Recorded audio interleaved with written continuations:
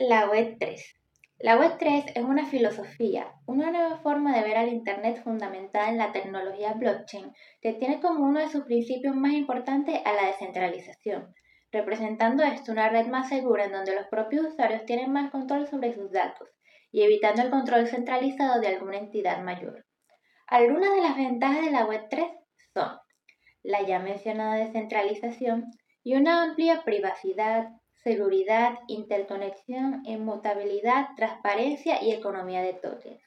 La Web3 resguarda muy bien los datos de sus usuarios.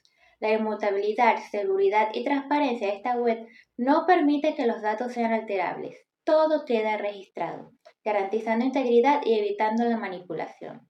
La interconexión facilita la conexión entre las diversas aplicaciones descentralizadas que se encuentran en la Web3 y gracias a la economía de tokens, sus usuarios tienen diversas formas de intercambiar valor. La Web3 es innovación y futuro. Ser parte de ella es apostar a vivir mejor.